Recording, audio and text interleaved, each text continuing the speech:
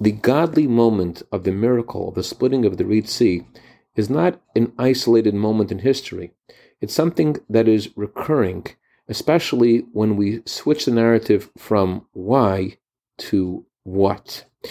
Good morning. Tonight is the anniversary of the passing of the previous Lubavitcher Rebbe, and it is also the day when a year later our Rebbe accepted leadership of Chabad. The Rebbe didn't want to accept the leadership of Chabad, and he kept on refusing the thousands of requests he received, saying that he isn't worthy of this position.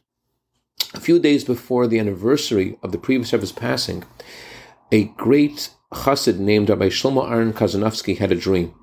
In his dream, he saw the Rebbe and the previous Rebbe.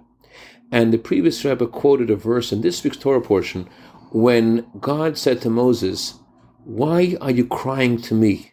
Speak to the Jewish people and travel forward towards Mount Sinai." Said the previous Rebbe, God says to the Moses of the generation, "Why are you crying to me? Why are you saying why?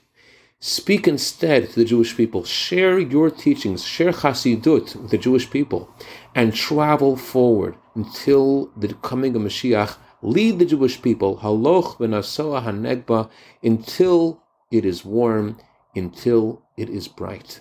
I dedicate a minute of Torah today to Mrs. Dina Hecht in honor of her birthday, and to Mrs. Yael Cohen in honor of her birthday today, for a year of bracha v'atzlacha b'gashmius u'ruchnius. Have a wonderful day and travel forward to greet Mashiach.